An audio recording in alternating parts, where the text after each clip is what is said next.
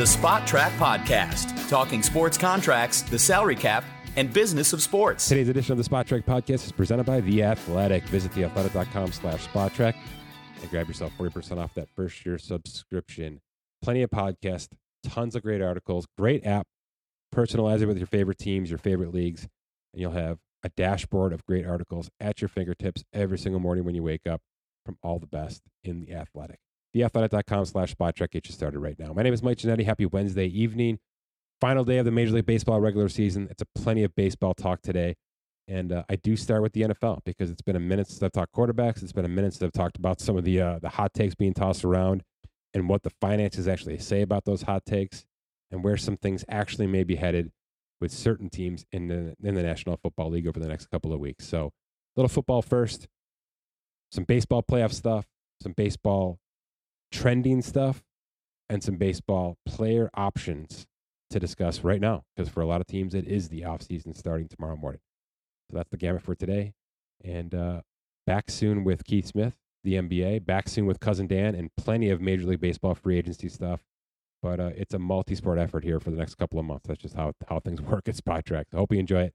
And we'll be back this weekend with a big Major League Baseball show. It's been a minute since I talked quarterbacks, so let's talk quarterbacks.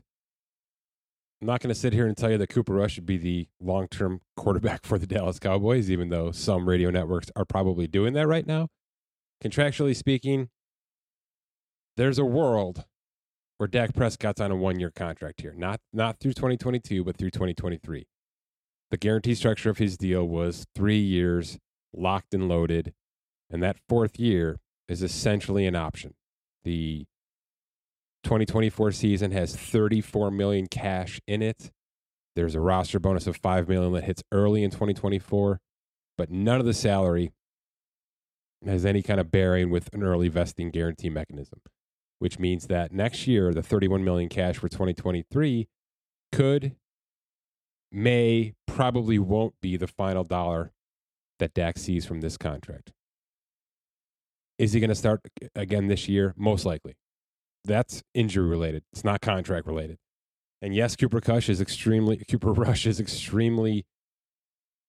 friendly in terms of the finances. Basically a minimum salary, a prorated minimum salary for the rest of this season, and then an unrestricted free agent next year.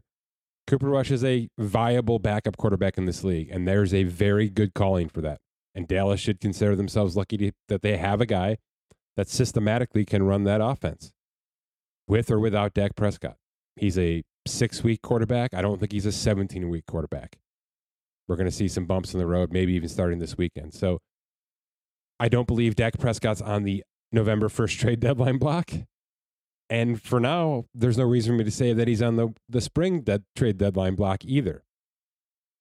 Even though after 2022, we could be talking about a 1-year, $31 million guaranteed deal for Prescott. So look, if I'm dead wrong and Cooper Rush takes this team into the NFC Championship game, then we're talking Dak Prescott superseding Tony Romo, which happened because of Dak Prescott's play. Came out of nowhere, ended up being a real thing. I'm not going to poke too many holes in it because we've seen it happen before. But for now, Dak Prescott's going to be the quarterback. There's $31 million guaranteed next year. That's all I have to say, financially speaking. That's it. Is he tradable? Yes. There's a world where next March, at the March 15th league year start, Dak Prescott's traded. I'm not saying it's likely. I'm just telling you the contract says it's possible. That's it. And there will be teams asking for that if Cooper Rush ends up playing the next 12, 15 weeks at the same kind of level that he's playing right now. And that defense and the rest of that team works as a unit to win 10, 12 ball games. It's happened in Dallas before. It could be happening right now. I'm not going to make it a likely at this point. But the contract says 2 years guaranteed. And in next March, that means 1 year guaranteed. Kirk Cousins. A kind of similar situation. I think a lot of people put Kirk Cousins and Dak Prescott in the same category for a lot of reasons. We keep looking at stats. We keep looking at the numbers and the PFF grades. And Kirk Cousins just continues to be a viable option in this league. He's 11th according to Pro Football Focus right now. the Minnesota Vikings are a tenable team. I think they're an underachieving team in a lot of degrees, but they've had London. They've had a lot of different things kind of go there, I think, against the norm. So I just look at Cousins as a viable option. And he's overpaid for being that, and he always has been. And kudos to him and kudos to his agent. But Kirk Cousins is fully guaranteed this year, and his $30 million next year is fully guaranteed. That's just the way of the world with Kirk Cousins. He's been living off of 1-2 year fully guaranteed contracts since the franchise tag back in 2016. It's been 6+ years of guaranteed salary for Kirk Cousins. Not in a row, not in one contract, right? He's had to spread that over 5 different iterations now. 2 franchise tags, a free agent's contract, and then 2 extensions. And there's some void years tacked onto this one that's going to impact the Vikings cap in a couple of years here, possibly next year. Could Kirk Cousins be on the trade block this year? Yes. We could have Cousins at 1 year, $30 million fully guaranteed, and Dak Prescott at 1 year, $31 million fully guaranteed, dangling out there. Do I think it's likely for either? No. I think both are going to be working through this contract. Cousins will be getting to an expired contract after next year. Dak will have one more option year left after next year. So similar, but a little bit unparalleled there. Again, though, do you have a better option? Is Cooper Rush really a better option in Dallas? Is any other option in Minnesota right now better?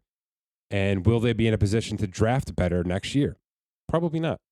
So there's no reason for me to sit here and say that at $30 million, which, by the way, is $20 million, maybe soon to be $25 million less than the highest paid quarterback in football. Why isn't that a viable option for your team? It is. It is. He statistically can do it. Big game Kirk, we know all the narratives. We know how that works. But financially speaking, $30 million guaranteed next year doesn't scare me at all for the kind of production that Kirk Cousins can give you. So, again, the contract makes it available to move on from him via trade. But again, like Dak, I don't consider it likely.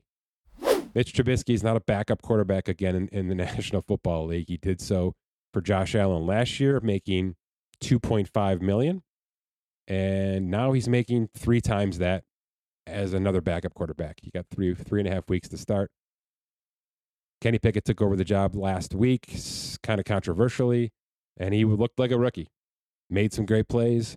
You could see the youth, you could see the energy, and you could see the bad decision-making as well. I expect a hell of a lot more of that because guess what? His first official start, week 5, at Buffalo. That's not exactly the best recipe for success. So I don't expect it to get better, but I understand what Pittsburgh's doing here. But they're doing it for the betterment of this franchise. They want to know right now if this guy can work through adversity, if that kind of energy can be turned into consistency. It's possible. I think a lot of people liked this exact thing about him, that he was a little bit reckless, but had gunslinger mentality and was accurate as hell. So we may see some of that. They may start to build the offense around that. There's some weapons, right? I mean, the Pickens stuff, the Deontay Johnson stuff, the Freiermuth stuff. There's some weapons, certainly Najee Harris. So I don't think that obviously the offensive line has been a concern for 3-4 years in that room.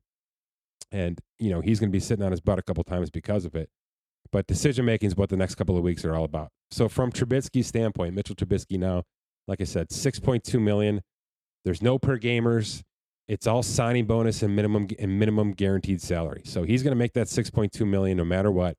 He's probably now going to miss out on all these playing time incentives. He needed 60% playing time to start the process at $1 million. It looks like he's not going to get to that number, so the $6.2 million will become his 2022 salary. And then next year, it's $8 million non-guaranteed cap and cash. Cash, $10.6 million cap. My guess is he's released out of that, possibly signed back, possibly just extended into something more backup friendly if they want to keep him around. If he's willing to stay around, or is he going to request a release out of this contract to go and try to find a starting gig somewhere else? Or is he tradable? Probably not. Probably not. That's probably giving him a little bit too much credit here. But $6.2 million this year, probably not $8 million next year. And we'll see what happens to Mitch Trubisky going forward here, because it looks like his opportunity, barring injury or absolute disaster, has been completely torpedoed now. Geno Smith. Speaking of Pro Football Focus, here's your trivia question for the day. Did you know that Geno Smith is now the highest graded quarterback, according to Pro Football Focus, through 4 weeks of football? It's possible. It's not just an eye test stuff with them. They do their homework. And, look, this isn't the gospel or the Bible. There's a lot of flaws. But Geno Smith 1, Josh Allen 2, Patrick Mahomes 3, Jalen Hurts 4. Which one of these things does not look like the others? Well, Geno Smith's been pretty damn efficient. He's running the ball. He's the kind of prototypical quarterback that you want right now in the game, that many teams want. Some teams are trying to stick old school and pocket quarterbacks. But Geno can do a little bit of everything. And if he can be accurate, and he's got wide receivers that can find their way open, which he does, there's a chance. I didn't think the defense was going to hold up in Seattle. I still don't think it will. So I don't believe this is going to translate into a hell of a lot of wins. And by the way, I still think they should be the worst team in football right now. Want to be the worst team in football for Bryce Young, for CJ Stroud, for one of these quarterbacks that can truly become the long-term option. But maybe that's Geno Smith. And maybe I'm just not reading enough and understanding enough about what this system is doing with Pete Carroll, this new offensive coordinator, and maybe a grown-up version of Geno Smith, something we didn't see in New York. Certainly haven't seen as he's been a backup and a practice squad player for a couple of years now. But he has arrived in 2022, and a 4-week sample is at least something to consider. Can it be 16, 17 weeks? Remains to be seen, but it's a hell of a start.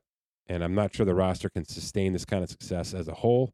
But if he can prove that this version of Geno Smith is sustainable, even for 10 weeks, he'll lock in the QB2 role or the QB1 until the next quarterback in Seattle is ready.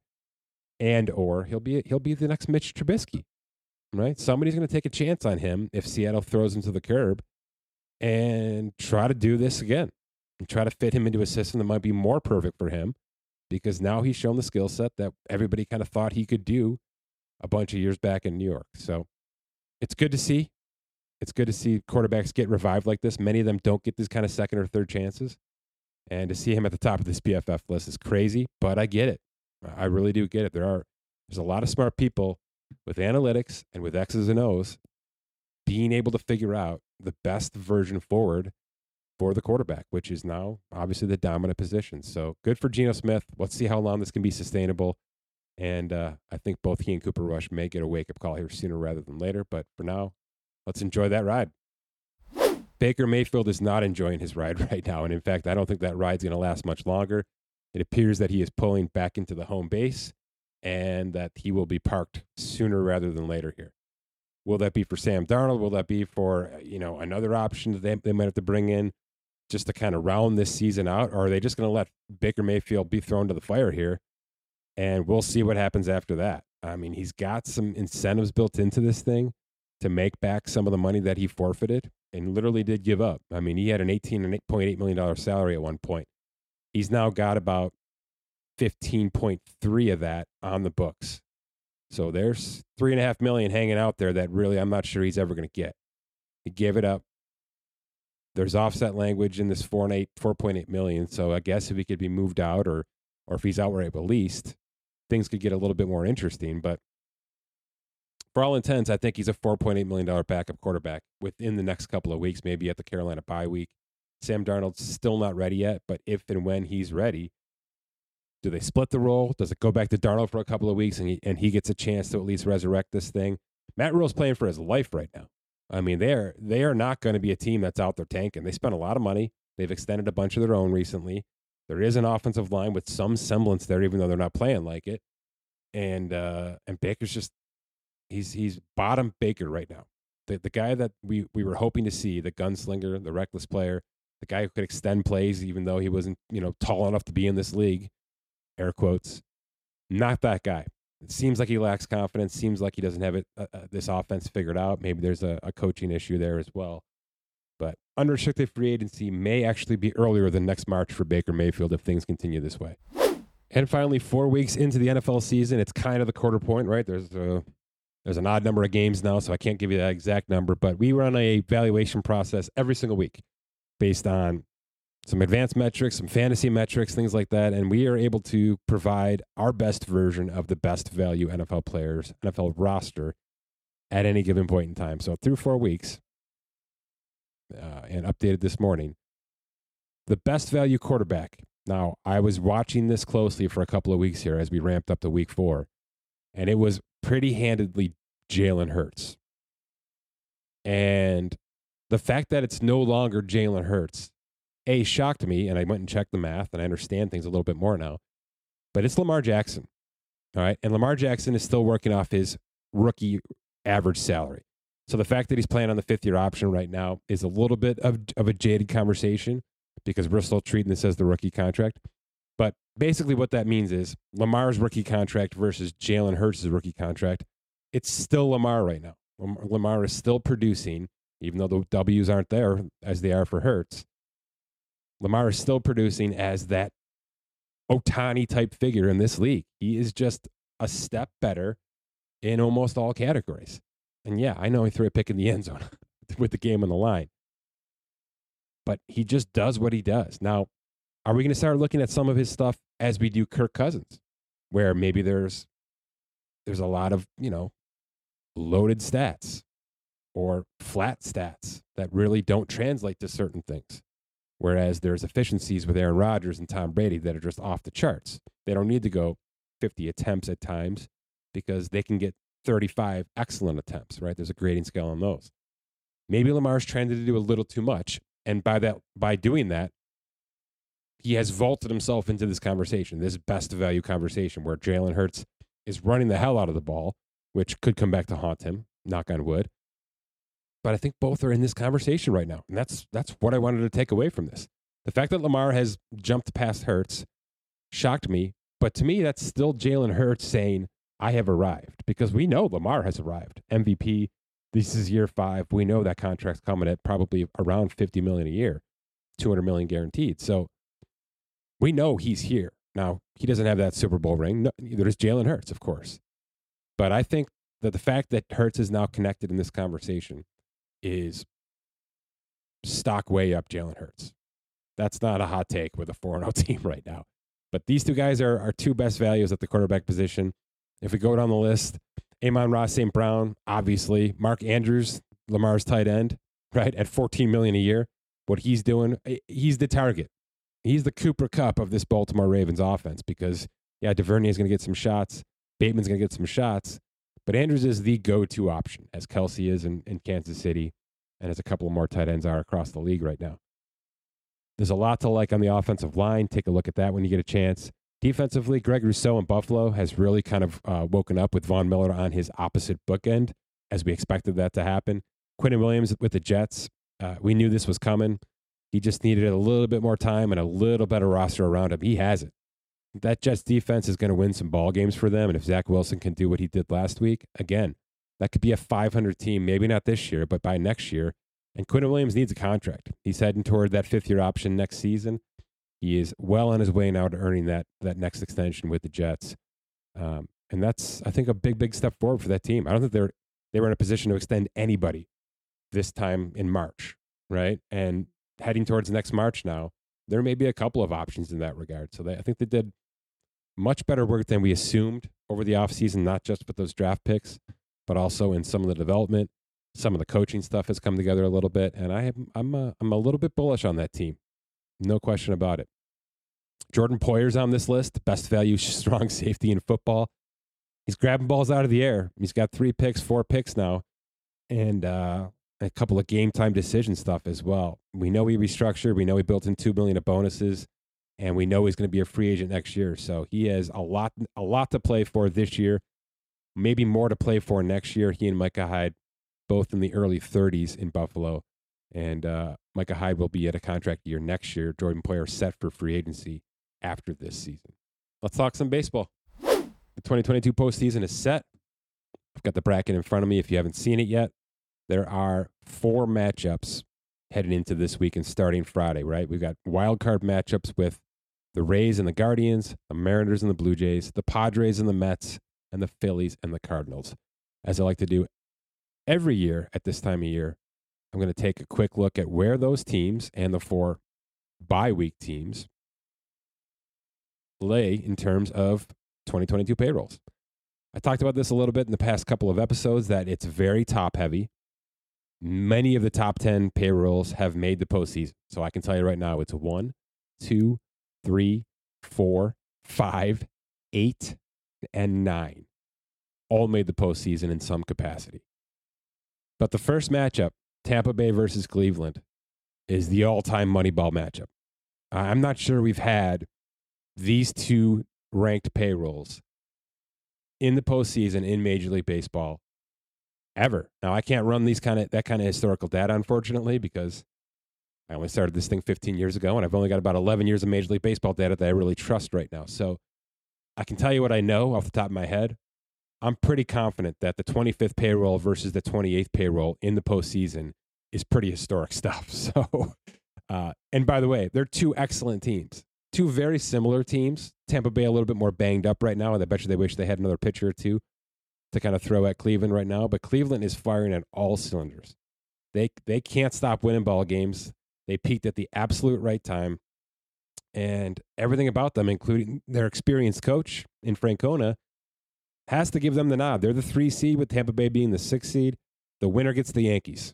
So what we're talking about here are 25th and 28th payrolls about to match up with the number 3 in the Yankees. That's where we're headed here. So there's plenty to talk about, plenty of headlines that write themselves there. But if you're a betting person, that Cleveland Guardians team is red hot right now for a lot of reasons. They play small ball. They don't hit home runs, as I talked about last episode. They're near the bottom of the list in home runs. So if that's what it's going to take, then they're not your team. But plenty to like there for two bottom-of-the-barrel payrolls in Major League Baseball.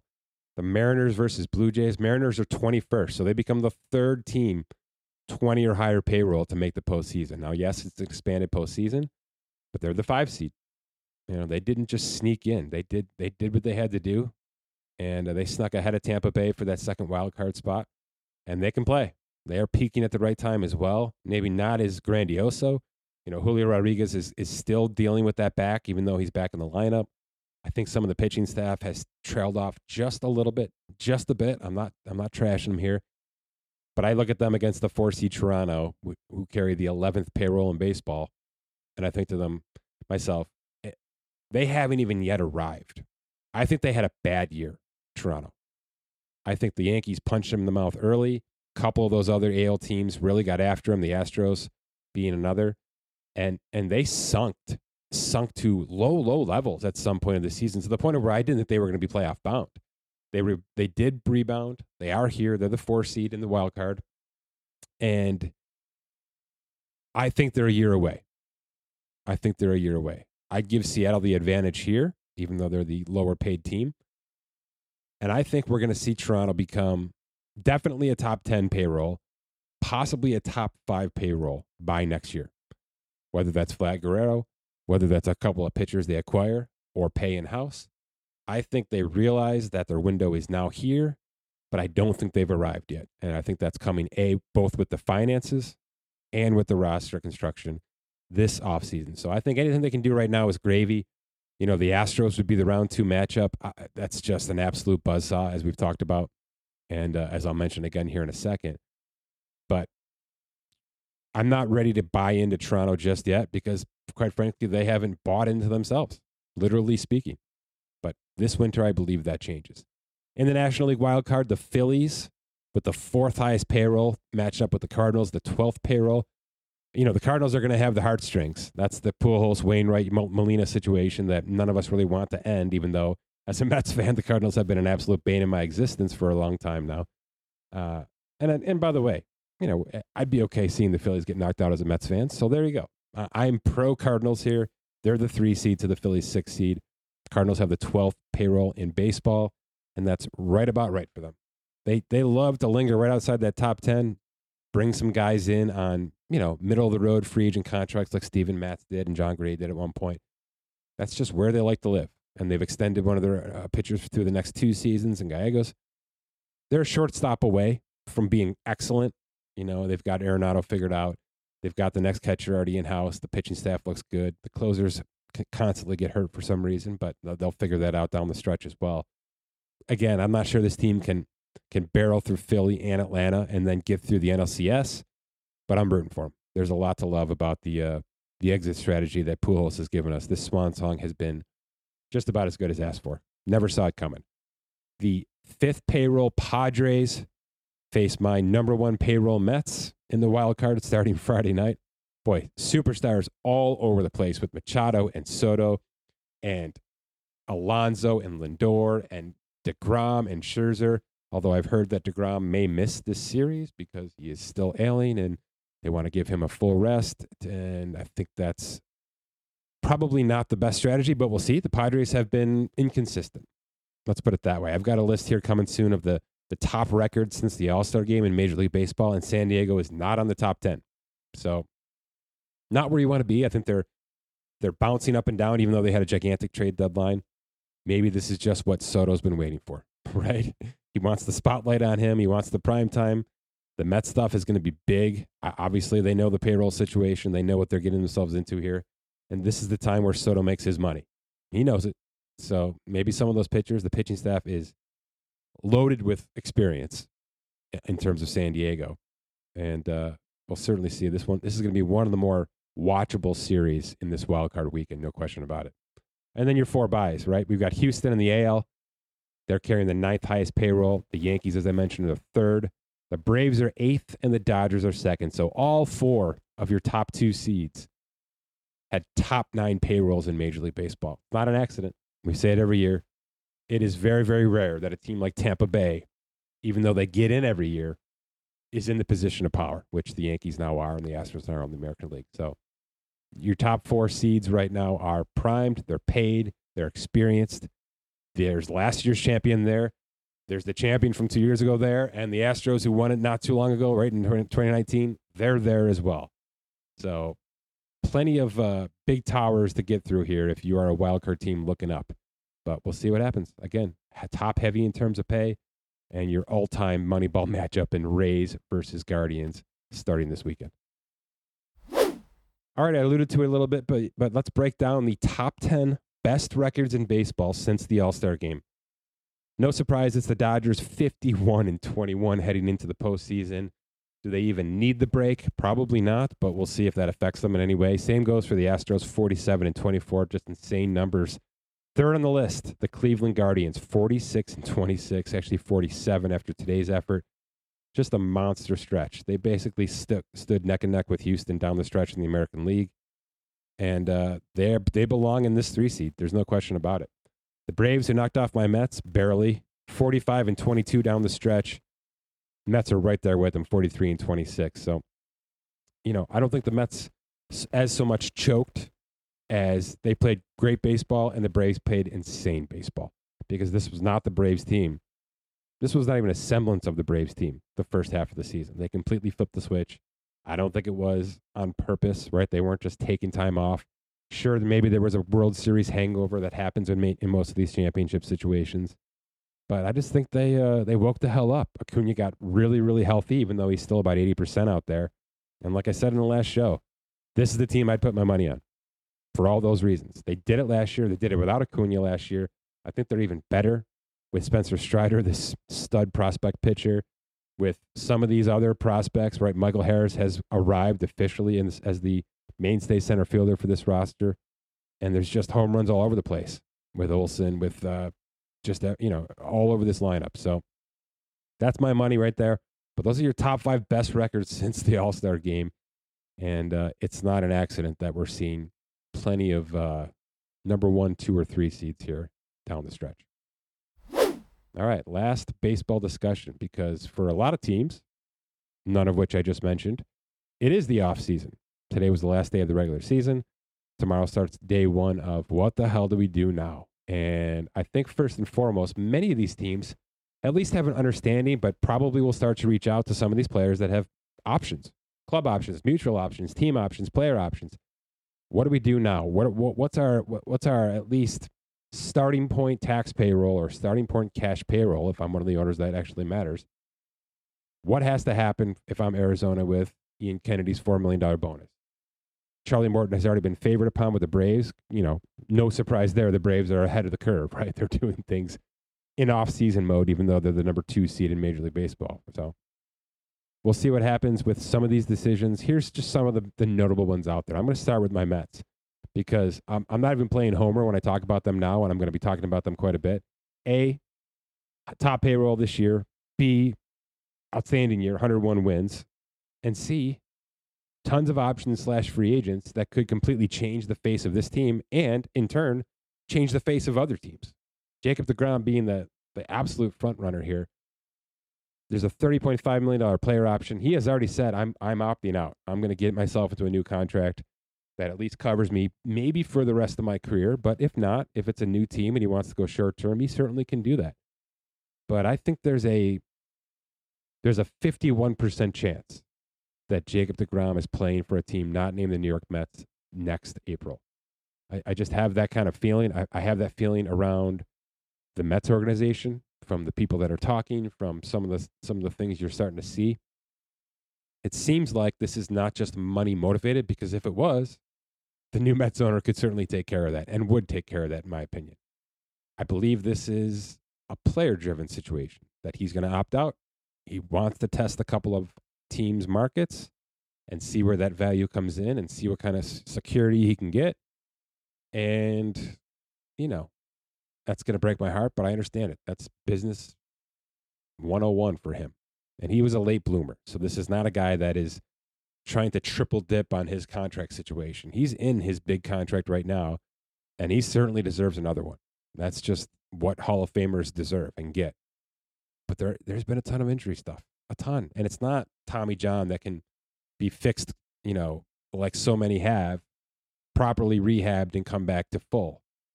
It's back. It's oblique. It's weird stuff. So shoulder, So there is some concern, certainly with me, and I think certainly with all the organizations thinking about $45 million a year for Jacob deGrom or whatever it's going to be. I assume it'll be aligned with Max Scherzer's 43 and change. So he's at the top of this list. And by the way, 1A is Justin Verlander, who's had a ridiculous recovery from injury each season. I mean, he and deGrom, I believe half the times they went out there this year for the second half of the season, put up no-hit baseball. And in some cases, perfect games for 5-6 innings. And you can toss Scherzer into this conversation as well. But that's the level that they are. They're not just holding their own at 36 years old or at 39 years old, respectively here. They're dominating the game. They're dominating excellent hitting right now. And I don't think either of them are 100%. So to say that these guys aren't worth the money at their age is just incorrect, because it's just a different phase of baseball. We've got guys who are able to recover faster, play longer, and if you're a pitcher and not just the guy going out there throwing 100, 102, 101, even though that has been deGrom's style for a couple of years here, there's sustainability. I'd put Verlander maybe a little ahead of deGrom, because Verlander has shown durability in recovering from this past injury. Now, he's got a $25 million player option next year. That seems low. But if that's where he wants to be, and he thinks that he's going to be done after this year, at 40 years old, after next year, he may just decide to opt in and say, it's plenty of money. I've made a lot of money. My wife's made a lot of money. Let's get this thing done. I'll take care of the team a little bit here and probably take 10 to 15 million less than I calculate for. And let's just run it back, because this is still one of the best teams in all of baseball, and he's a major factor why. So I'm undecided on Verlander in terms of that 25 million, even though I'm fully positive Jacob deGrom punts on his 30. So there's your top two decisions coming up here in the next couple of months. If we switch over to the bats, it's not as sexy. I mean, Nolan Arenado, he said it a million times that he won't opt out. I don't know. I still don't know. I mean, what happens if Aaron Judge gets $45 million a year? What happens if Rafael Devers gets $35 million a year? What happens if Trey Turner gets $32 million a year? What happens if 3 other players go north of $30 million and Arenado's sitting at 29, and he's not 35 years old, he's 31, and he's playing for a contending team in St. Louis?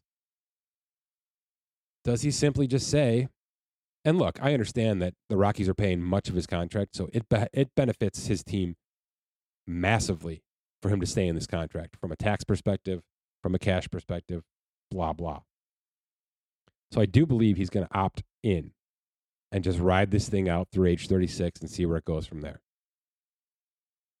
But does he deserve more than this? Yes. Colorado should never have done this contract. They didn't want to keep him long-term anyway. They should have let a bigger market team value and essentially pay Nolan Arenado.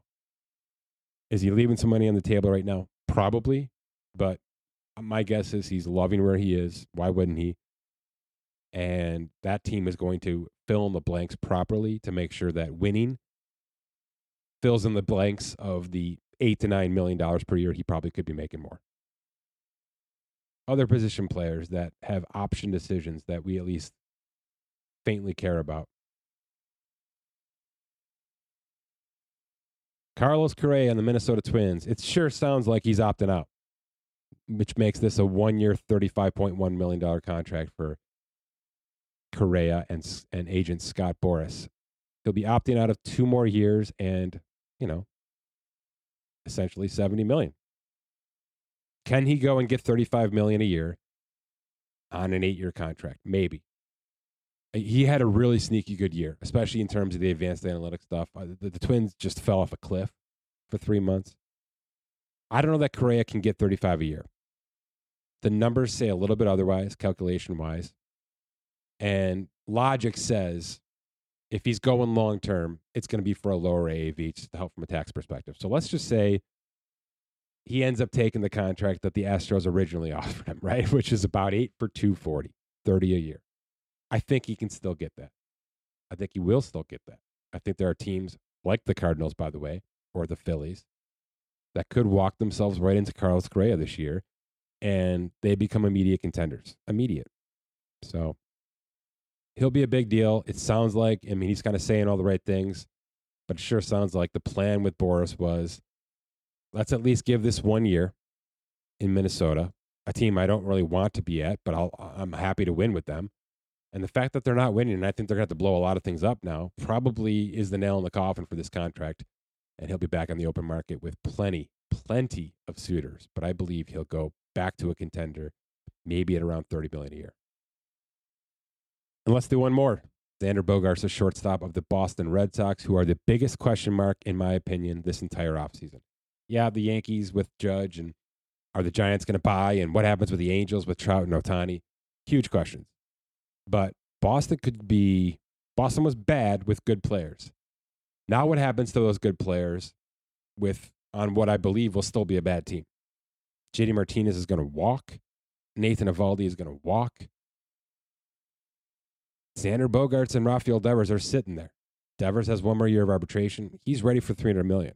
He's an MVP candidate basically 3 years in a row. Xander Bogaerts is in that second tier of shortstops.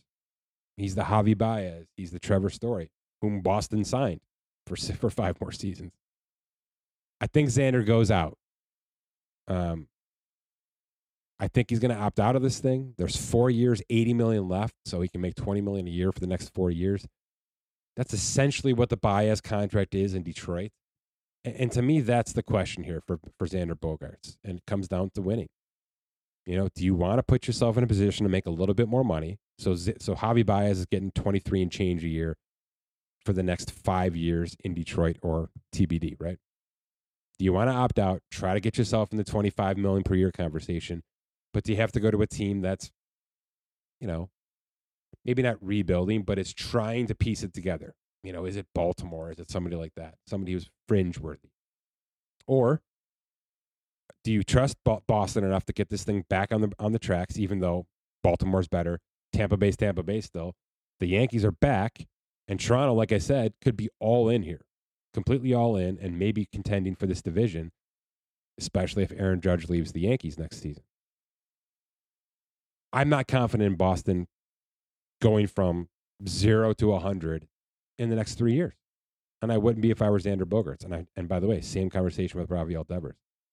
So even though I'm probably not giving myself much of a raise over the $80 million, now I'm probably getting 120, 150 out of the total contract, I still think I'm punting on the $80 million. I'm punting on the 4 years, $80 million. I'm testing that market, even though my agent's probably doing that right now for me anyway. and I'm going to find some greener grass, maybe for not much more money. So I like this situation quite a bit. I hate to see the Red Sox flailing like this, but I believe that they've backed themselves into a corner, especially on the mound, to the point of where these big-time position players are just going to have to walk away. And Devers with a trade request might be next, by the way. Okay. We're going to have a big Major League Baseball free agent session coming soon. Probably a video/audio session with Cousin Dan.